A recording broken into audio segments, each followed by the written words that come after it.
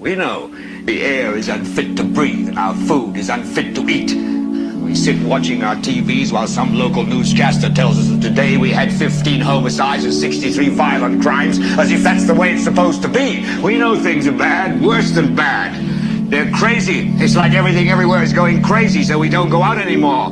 We sit in the house, and slowly the world we're living in is getting smaller, and all we say is, please, at least leave us alone in our living rooms. Let me have my toaster and my TV and my steel-belted radios, and I won't say anything. Just leave us alone. Well, I'm not going to leave you alone.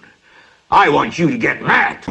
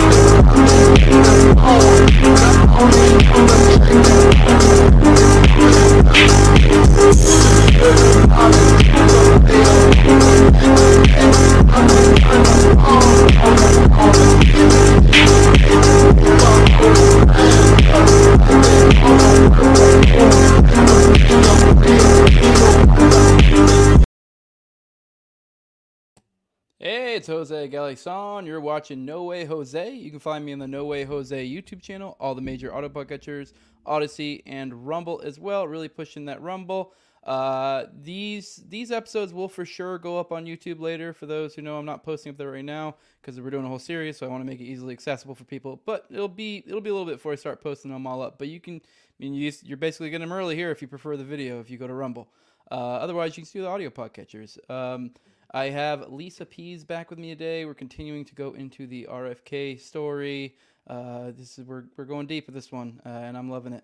I do remind you guys how this works. For my patrons, you guys get this stuff early. You get to see these streams, and usually I have these up in the, for the patrons, but roughly a week before it goes public or so, depending on my schedule. But if you want to support that, it's patreon.com/NoWayJose2020. Lowest level is $2, highest level is $20.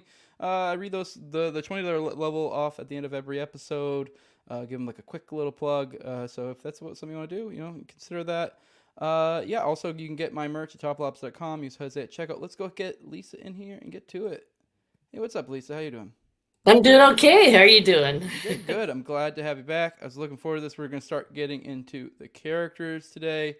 If you could, for my audience, just in case, who knows, maybe it's their first episode or they forgot, kind of give people a rundown of who you are, maybe kind of that way they know resources where they can dig in deeper in this, and also, to some extent, a little bit of a credentialism, I guess. And I think that's a good thing. So. Yes.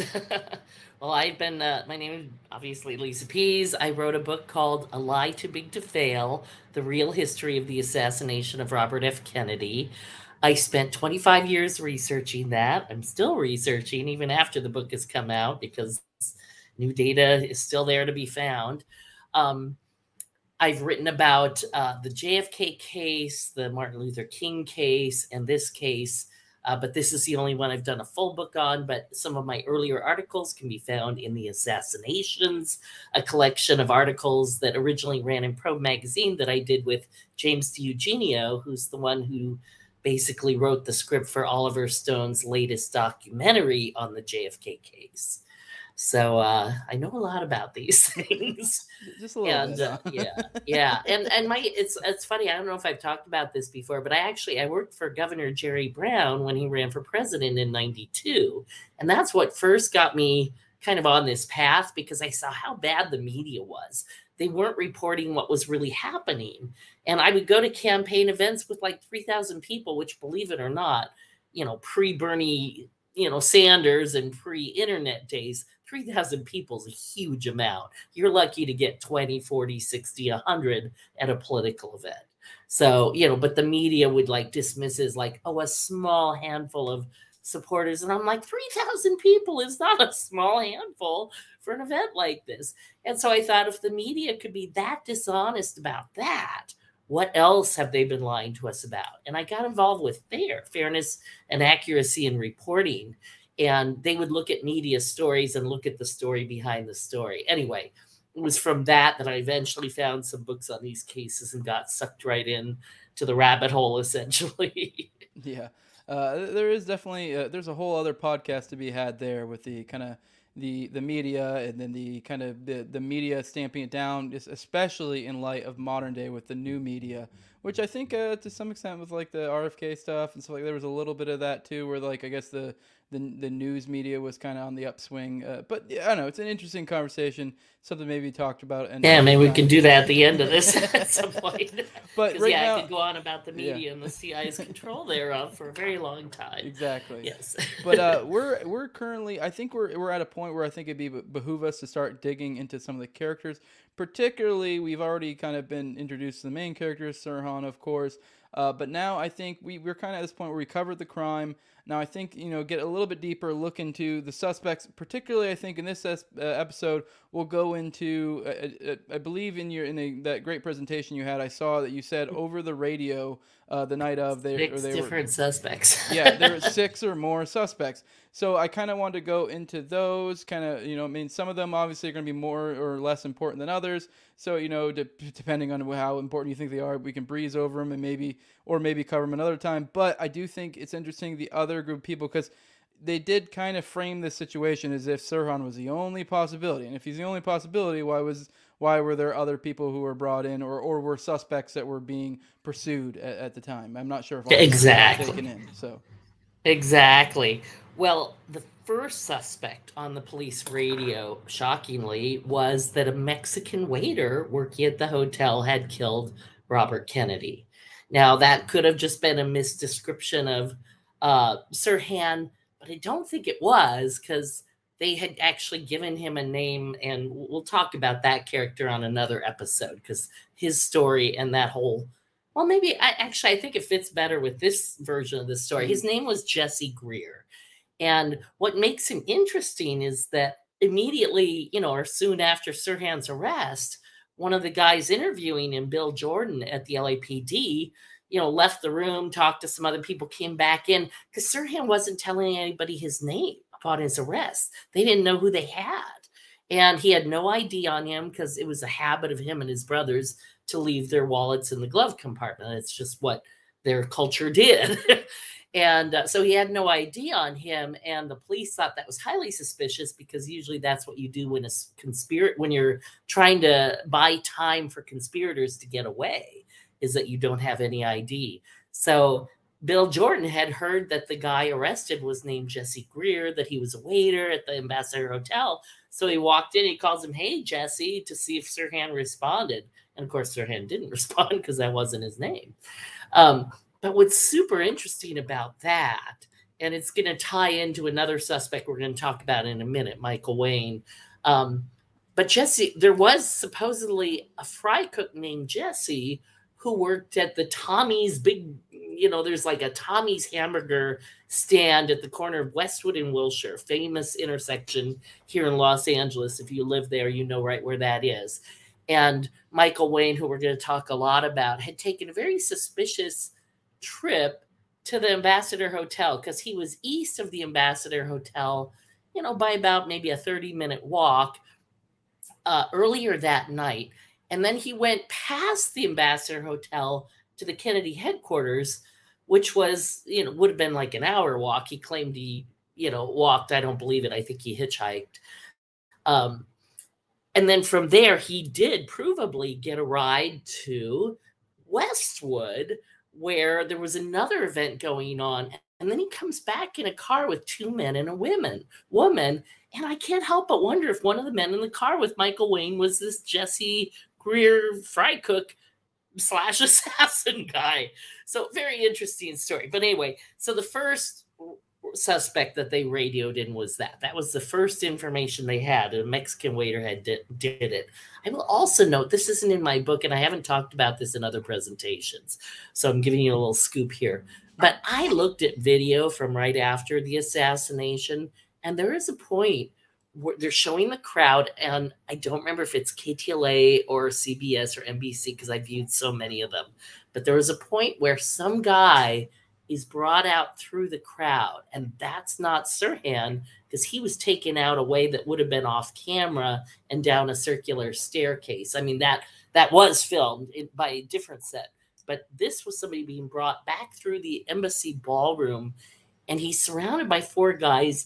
They have him hunched over, and he's got like a jeans jacket with a turned up collar, and you can't see his face, but he does have dark curly hair. And it's not Michael Wayne either. And it's not Terry Lee Frazier. I'll talk about both of those guys in a minute. So it's like a 4th guy who was apprehended there that night. And that might have been the Mexican waiter. So, because he fits the description, he's the right size and shape.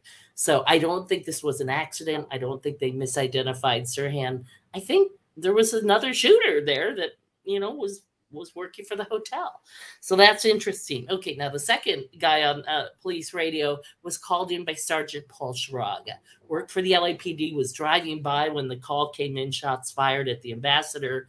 So he was literally the first on the scene. He set up a command center and was almost immediately approached by these witnesses who described a tall blonde guy leaving the scene of the crime that they thought had been involved. So he gets on the radio and he calls in this tall, sandy-haired, 6'2" guy.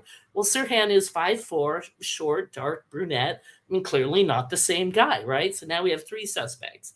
And then the 4th one they call in is Michael Wayne. They said, we got this guy being held, at the Ambassador Hotel. He's about 5'8", dark curly hair. They described it's clearly Michael Wayne. The 5th suspect they called in was Sirhan himself. So they had 4 other guys on the radio before they actually got to Sirhan.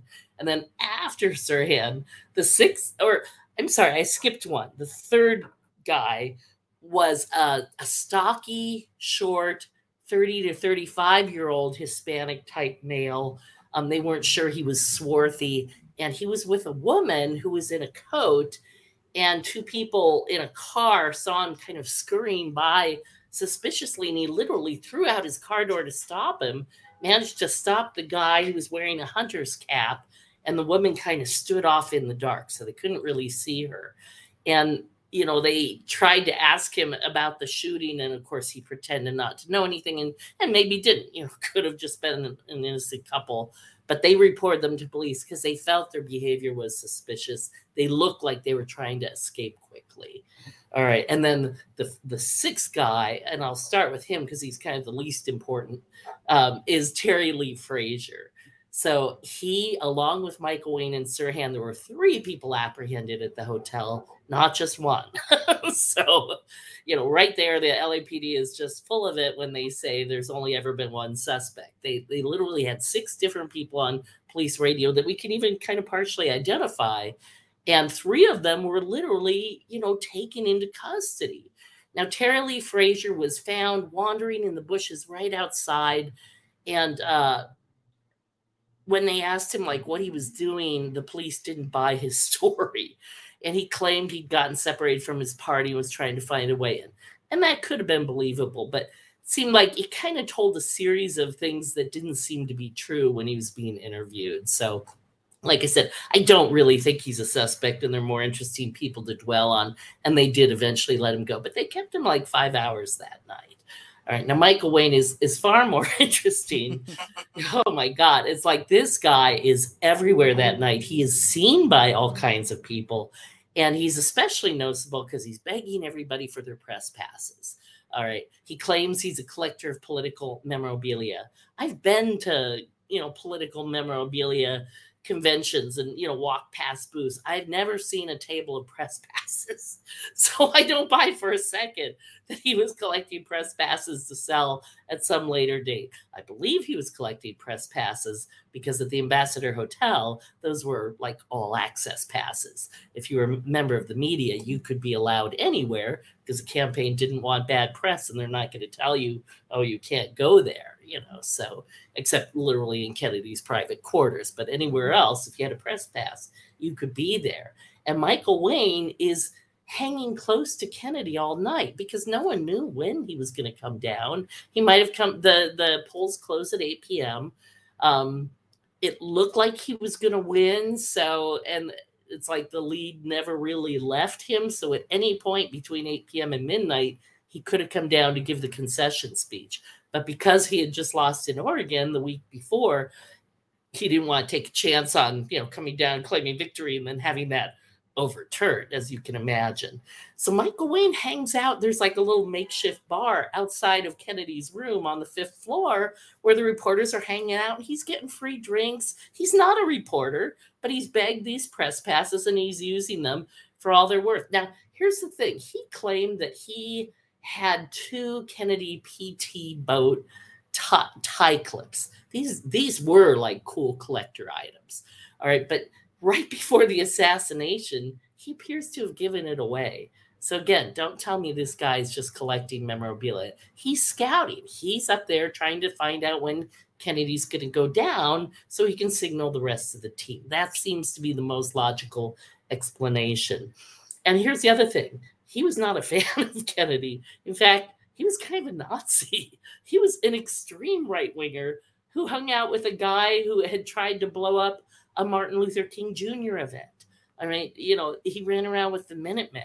I mean, he was, like a Timothy McVeigh type, right? It sounds like he was glowing, which is a term I like to use to kind of like putting off the airs of someone who is a Fed or Fed adjacent, because that just sounds like an instigator, and I don't know, that reads weird to me. Obviously, that's just surmising, pattern recognition. That's not conclusive. He could just genuinely be that person, but well, I tend to think he was CIA, so we're kind of on the same wavelength there. Because I really think Michael Wayne was running the plot on the ground at the hotel, making sure that the right people were in the right positions, getting all those extra press passes, because every one of the conspirators, and there was more than one, it wasn't just Sirhan, it wasn't just Thane Eugene Caesar, there were others in the pantry firing. He needed to get them all in there, so he needed a lot of press passes. And curiously enough, of course, the girl in the polka dot dress, who we've talked about before, who was also on police radio, supposedly. Now, here's where I'm not sure if Sharaga was accurate or not. He thought he'd put out a report about the girl in the polka dot dress and a guy in a gold sweater, because that's what Sandy Serrano had reported. And he may have put that out, and that might have become the first APB. But it was not his first report. His first report was a tall, sandy guy, and we have it on tape. And the police tapes are recorded on like a barrel where they record 6 or 7 tapes at once. And so only a tiny portion of that, the first 90 minutes, Philip von Prague, who had like similar equipment and could decode it and strip it and separate the channels, he translated only the first 90 minutes. So there might have been a lot more going on. Anyway, the girl in the polka dot dress was also begging press passes all night, and people remembered her for that reason. So it seems to be a team effort,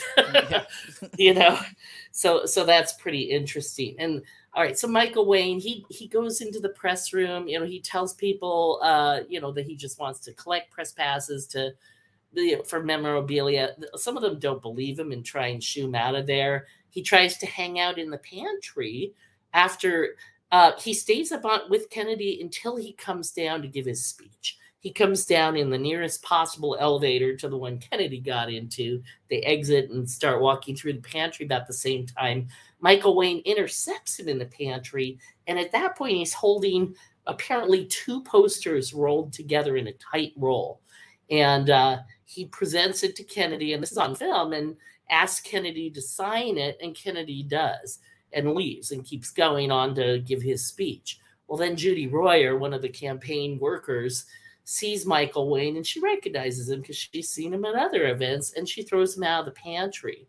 And he tries to get back in through the embassy room, and another woman, isn't sure if she should help him or not because he seems a little suspicious. And but he manages to worm his way back in. And then when Judy Royer's boss shows up to throw him out, he says, "Oh, Kennedy only half signed this and he's going to come back. He told me he'd finish signing this." No one gives you half a signature and promises to come back. I don't care what the politician is. No one would ever say anything like that. I've worked on a lot of political campaigns. That never happens.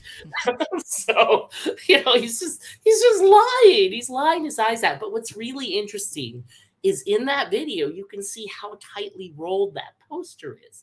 I mean, the ending is not more than an inch and a half in the original film. All right. But after the speech, after the shooting, Michael Wayne is now captured running from the pantry. People are following him saying, "Get him, get him." 2 other guys are running with him. There appears to be a gun in a rolled up poster that may have been in Michael Wayne's hands, or it may have been in one of these other 2 guys' hands, which I'll get to in a minute. But at one point, the poster and the gun seems to go out one hallway, and Michael Wayne they split basically, and Michael Wayne is captured without a gun. The guy with the gun escapes. All right, and again, there's 2 or 3 witnesses to this event from slightly different angles, but it's clear they're all seeing the same thing. One was a tall blonde guy who might have been the sandy-haired guy that people, told Sharaga about originally. He's the one who seems to have run out the south exit with a rifle in a rolled-up poster. And Michael Wayne has only apparently 1 poster at the end, and it's unraveled and a little ragged at the ends, as if something had been in it that had been quickly extracted. So it doesn't look like it did before. It's not the tightly rolled. It's no longer a collector's item, So I laugh because it's people repeat this stuff as if it's true just because he said it. Oh, he was just trying to collect political memorabilia. It's did it ever occur to you that could just be a cover story? And here's the other thing. He had gone to 3 different campaigns that night. He'd been over at Kuchel's campaign, east of the Ambassador, and then he had gone into Westwood and gone to, I'm forgetting, who was the guy who was also running with Kennedy against, I can't believe I'm blanking on it.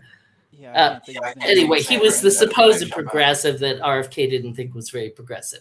But Michael Wayne got a book from that campaign. And then he went to the Robert Kennedy headquarters and picked up some stuff. Where did all that stuff go? Because when he's arrested, he doesn't have a barrel full of stuff in his arms. So he must have had a coat, possibly a backpack. And there was a coat and a backpack found in a little garden right off the embassy room on that upper level, just kind of sitting in the brushes.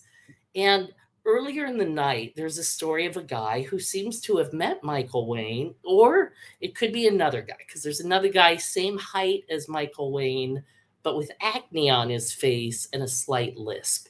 And it's not clear if the guy saw Michael Wayne or this other guy, because it kind of seems to be a combo of those 2 characters. But whoever that was had a bag that the person reporting to the LAPD said, "I used to have a bag like that, and it carried a gun in it that you could assemble very quickly." And he's like, "I know that from my previous job as a redacted." And over the redaction, they wrote insurance agent. I'm like, I don't know any insurance agent who carries a secret gun in a special type of bag.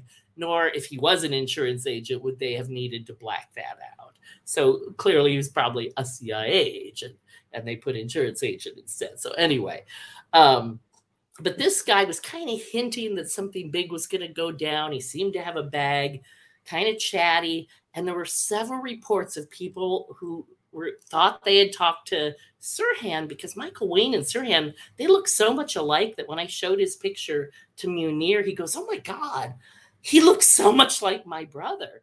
I mean, he's like, I could see where people would be confused. So the police would tell everybody, "Oh, that was Sirhan you saw," even if it wasn't. They didn't care. They just didn't want people thinking there were other suspects. But there were, yeah, go ahead. It's kooky. Real quick, we're gonna echo. So if you could mute on your side just for a second, if you're able to. Oh, never mind. It's gone away. There was an echo.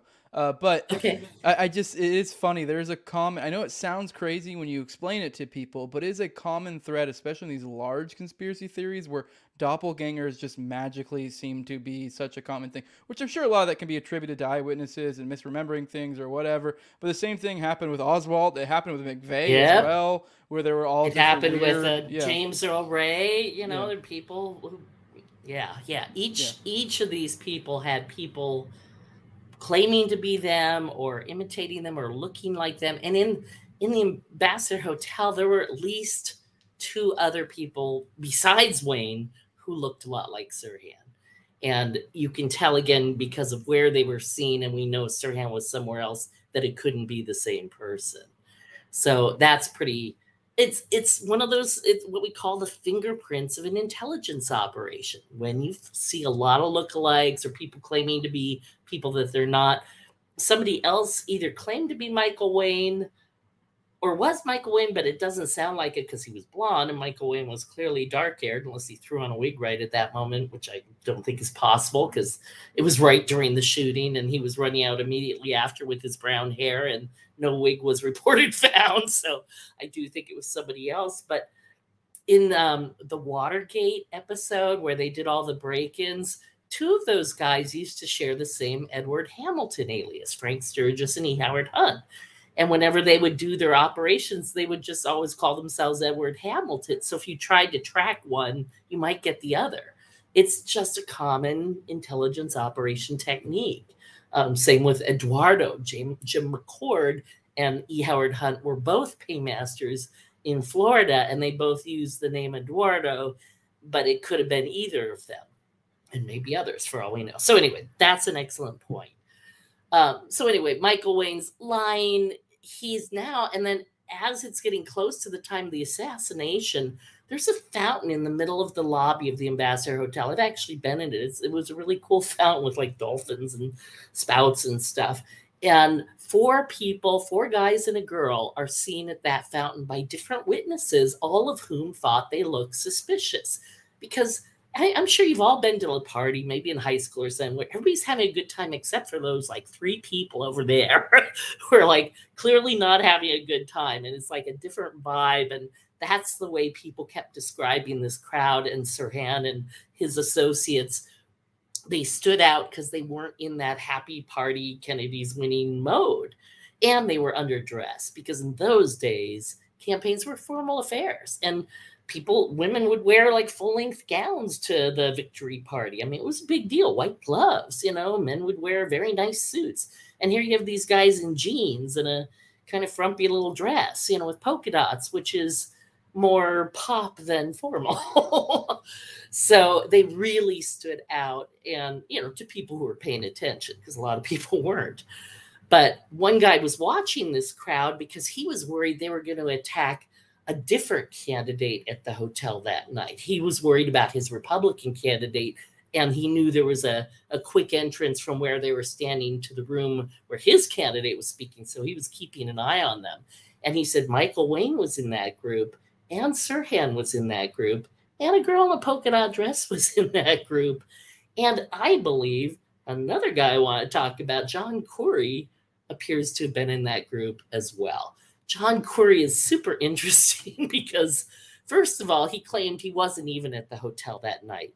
But two people who knew him really well saw him there and were certain, 100% certain, wasn't anybody else. And one of them had seen him fairly recently because it turned out they both worked at the hotel, and he had only recently learned that Corey was in the accounting department. And so he passed him in the hall. So he knew what he looked like, and he was certain he saw him. So the first thing Curry did was basically lie and say he wasn't there. Well, the witnesses were credible to the LAPD. So, they kind of went back to Curry. It's like, it's not good enough. We have these people who say, well, I was there, but then I left and I had this other job. Or actually, he didn't even say that first. He said, I was there early in the night, but I left at 9 p.m. and went to get my wife who was coming in from the airport at midnight. And she was coming in from the airport at midnight. On the other hand, that's a great way to drop off escaping assassins on the round trip to Beirut, right? The woman, there was a woman who was with a guy named John Fahey, who was not the girl in the polka dot dress, but she talked to him all day long. He picked her up that morning at the hotel. He thought, maybe he could get lucky, have a lay on one of his sales trips, invited her on the road, and surprisingly, she went with him. But she was trying to get his car. And when he parked, they did like a little makeout session. And then when he got out of the car, she had moved over like she was going to steal the car. And he got right back in again. And anyway, but that woman kept talking about they're going to get Kennedy tonight at the winning reception. And Fahey is like, what are you talking about? And he just thought she was making things up until, of course, Kennedy was killed. So I lost. I'm so sorry. I lost where I was going with that. I think you were connecting it through to Curry is my thing. Because I know there's a lot to Curry. So particularly like his alibi falling apart, which we were at right now. Yes. Well, let me get back to Curry because he is super interesting. So anyway, after they realized he really was at the hotel, there were very credible witnesses. So they literally, at that point, then they go to him and say, look, you need a better alibi. That's basically what the LAPD told him. And meanwhile, they start querying Goliath about Curry. And Goliath is code name for the CIA. And the LAPD was talking to the CIA throughout their investigation. In fact, at the very first press conference, the police chief basically mentioned something about the CIA, and somebody questioned him, why did you bring up the CIA? And he just started to stutter like he couldn't help it. Like, whoops, I wasn't supposed to say that. But, the ostensible reason is obviously they thought he might be a foreigner and they wanted his background, and that's the reason. But so first of all, the police challenged Corey, and then he goes, oh, well, I should have told you I had a second job. I was actually working at Globe Security. And then he gives the name of his friend at Globe Security, who just happens to be his boss, who just happens. And then he tells about how the guy left at 11 p.m., but that guy vouches for Curry being there at 11:45 p.m. It's like, well, how could you vouch for him at 11:45 if you left at 11? What did you do, hang out in the bushes or in your car until you saw him leave? I mean, not credible. And the fact that it's his friend, not credible. And so the CIA, sensing maybe that there's a problem here, actually gets in touch with the LAPD. And suddenly, Curry is no longer a suspect. And Curry seems to have been a CIA agent. What not necessarily involved in the assassination, but clearly a CIA agent working out of the Ambassador Hotel. He had taken many trips out of the country with no visible means of support. He was not known to have a lot of money. He claimed he had a rich father and didn't. That was a lie. And he would send postcards from foreign countries to one of his instructors, who the two people who saw him at that hotel knew. They were all in the same class together at a local community college. And so they didn't buy that either. It's like, he never had any money. How could he possibly be making these trips? And so the LAPD found something else more interesting. How could he get in and out of the country without a single passport stamp, without any record of his having come in or left the country? And then he gets in trouble for, he supposedly bought a car from somebody who claimed he stole the car. I believe them more than him at this point. And when the police came and tried to sort it out, who calls but the American embassy in Beirut? Now, he was a Lebanese national, so it should have been the other way around. It should have been the Lebanese, embassy in America calling to defend one of their own citizens. But no, it was the American embassy in Lebanon calling to get Curry off the hook. Now, if that doesn't scream CIA agent, I don't know what does. So here you have Michael Wayne, lying his way around, secret, gun, and if that is Michael Wayne, like I said, it could still be somebody else, but you definitely have Michael Wayne lying and getting press passes and getting people into the pantry. And by the way, just before the shooting, to go back to Michael Wayne for a second, he bragged about getting this tie directly from Robert Kennedy himself. He claimed he had traded one of the PT-109 boat pins he had for the one Kennedy was wearing, so he could say this one had been personally worn. So he's like really proud of it. Right before the shooting, he gives that away to somebody. He gives that and the 2 clipped together press passes away, keeps one of the PT 109 boats, but tells the other guy this is the one Kennedy wore. And then that guy ends up bleeding on the floor.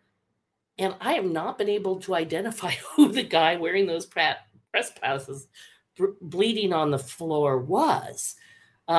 It looked like it could have been Vince DiPiero, who was right near Kennedy when he fell down and got blood all over his glasses. But he was dark-haired. He had glasses. This guy was blonde in a green suit. DiPiero had an orange turtleneck sweater, which, by the way, had bullet holes in the sleeve that he could not get the LAPD to examine, even though they happened during the shooting at the pantry.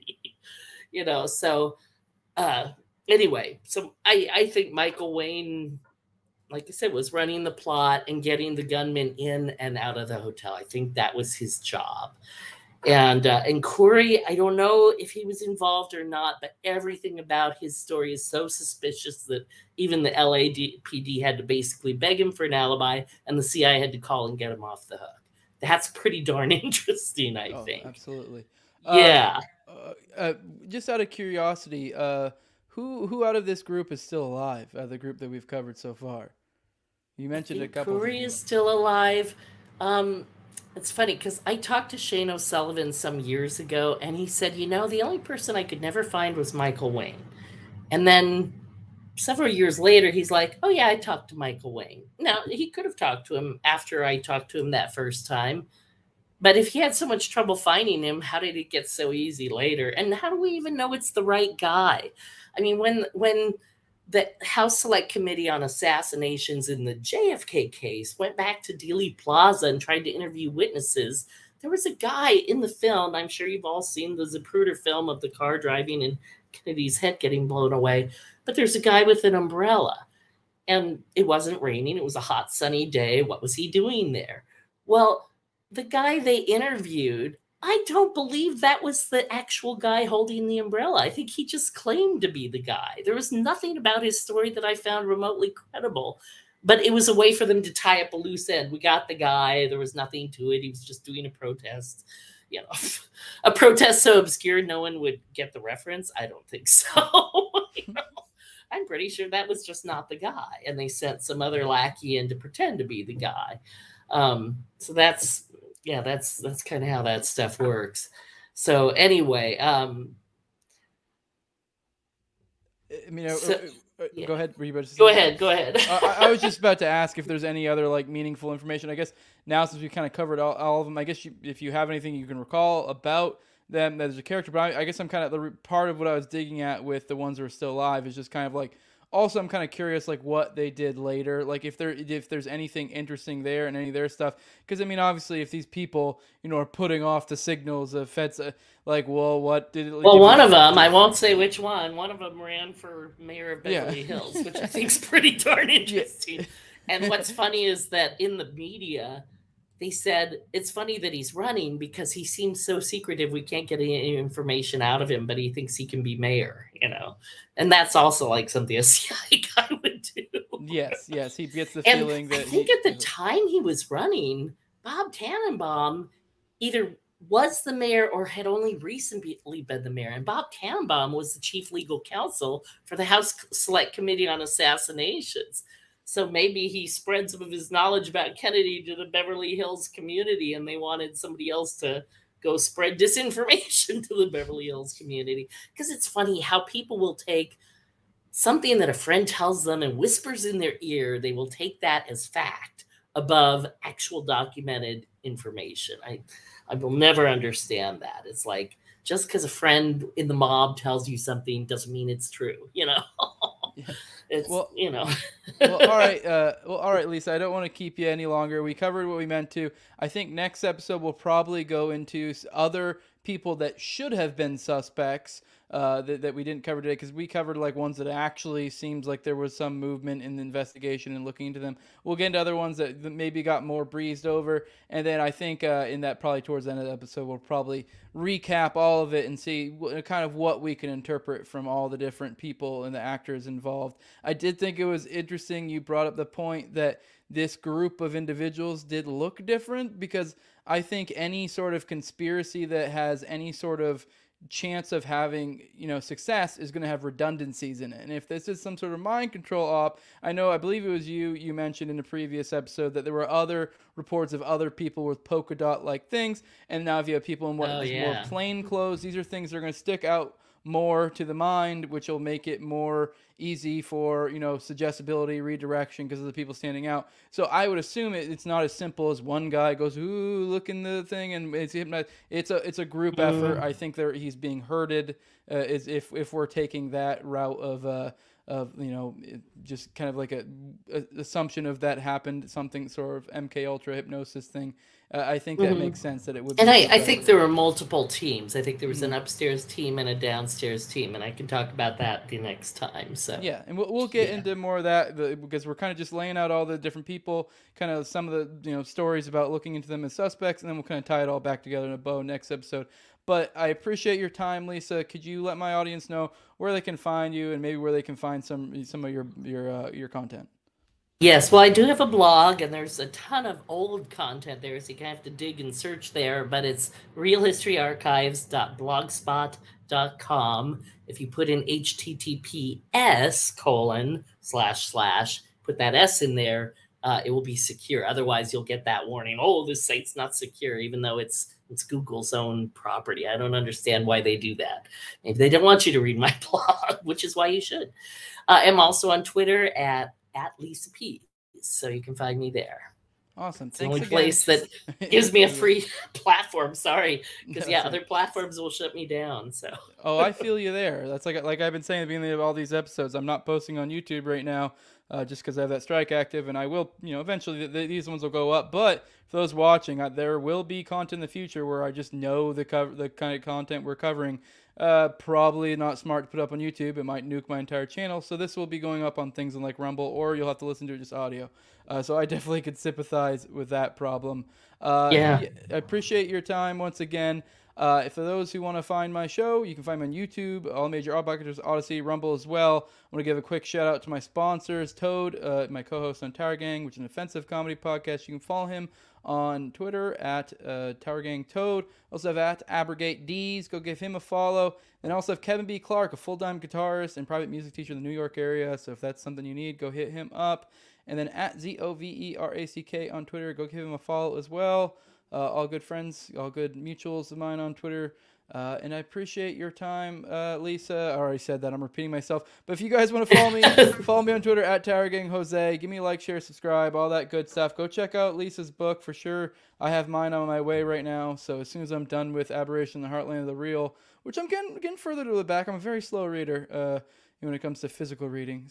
But I'll get to it. That's the next book I'm reading, by the way, is Aberration in the Heartland. Yeah. While you're reading Aberration, I'll be reading your book. So that works out perfectly. Well, I appreciate it. This was fun. We'll do another again soon. And many more to come, hopefully. And we Thank you. Out. Thanks. Whew.